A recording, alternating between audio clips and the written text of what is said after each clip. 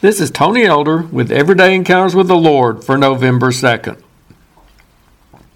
It was a Monday and one of the coldest mornings we had experienced in months.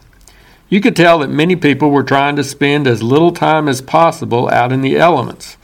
When they had to be outside, they were moving quickly to get to a warmer destination, many of them wearing a look of discomfort on their faces as they briskly walked along.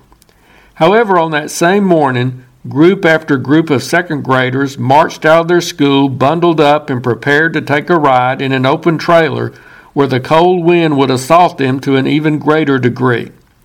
No, they weren't being punished. It was actually just the opposite. They were being rewarded with a hayride.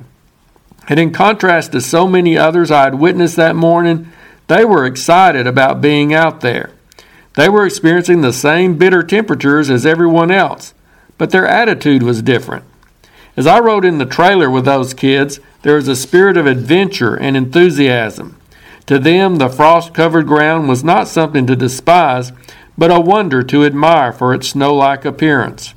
There was singing, waving at passers-by, and the occasional declaration, "This is fun." Attitude can make a huge difference. We all face the cold winds of adversity blowing into our lives at times. We have to deal with tough situations that we just want to get through as quickly as possible and move on to more comfortable circumstances. But let's not simply endure those Monday mornings of life with a frown on our face, a complaint on our lips, and an eye looking forward to something better down the road. Let's seek to have an attitude expressive of our faith and joy even as we go through the tough times. Acts 16:25 reads, "But at midnight Paul and Silas were praying and singing hymns to God." Many centuries ago, a cold, dark prison would not have been a pleasant place to be. No doubt it was an atmosphere full of the sounds of complaining, cursing, and cries of pain.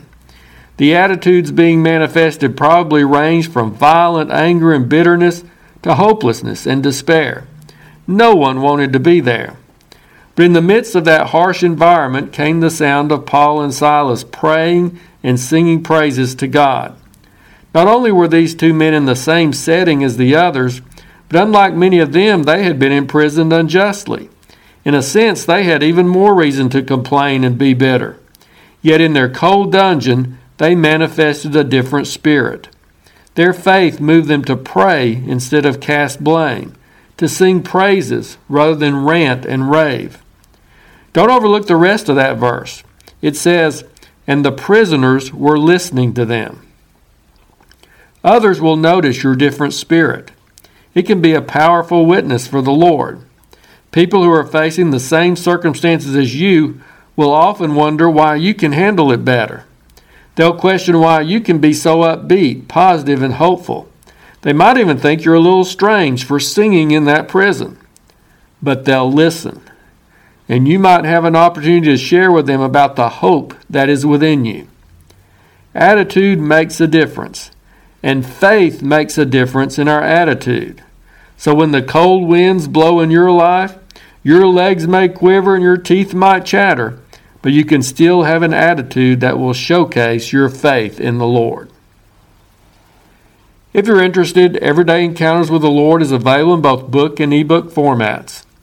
And now I pray that you'll encounter the Lord today in your own everyday experiences.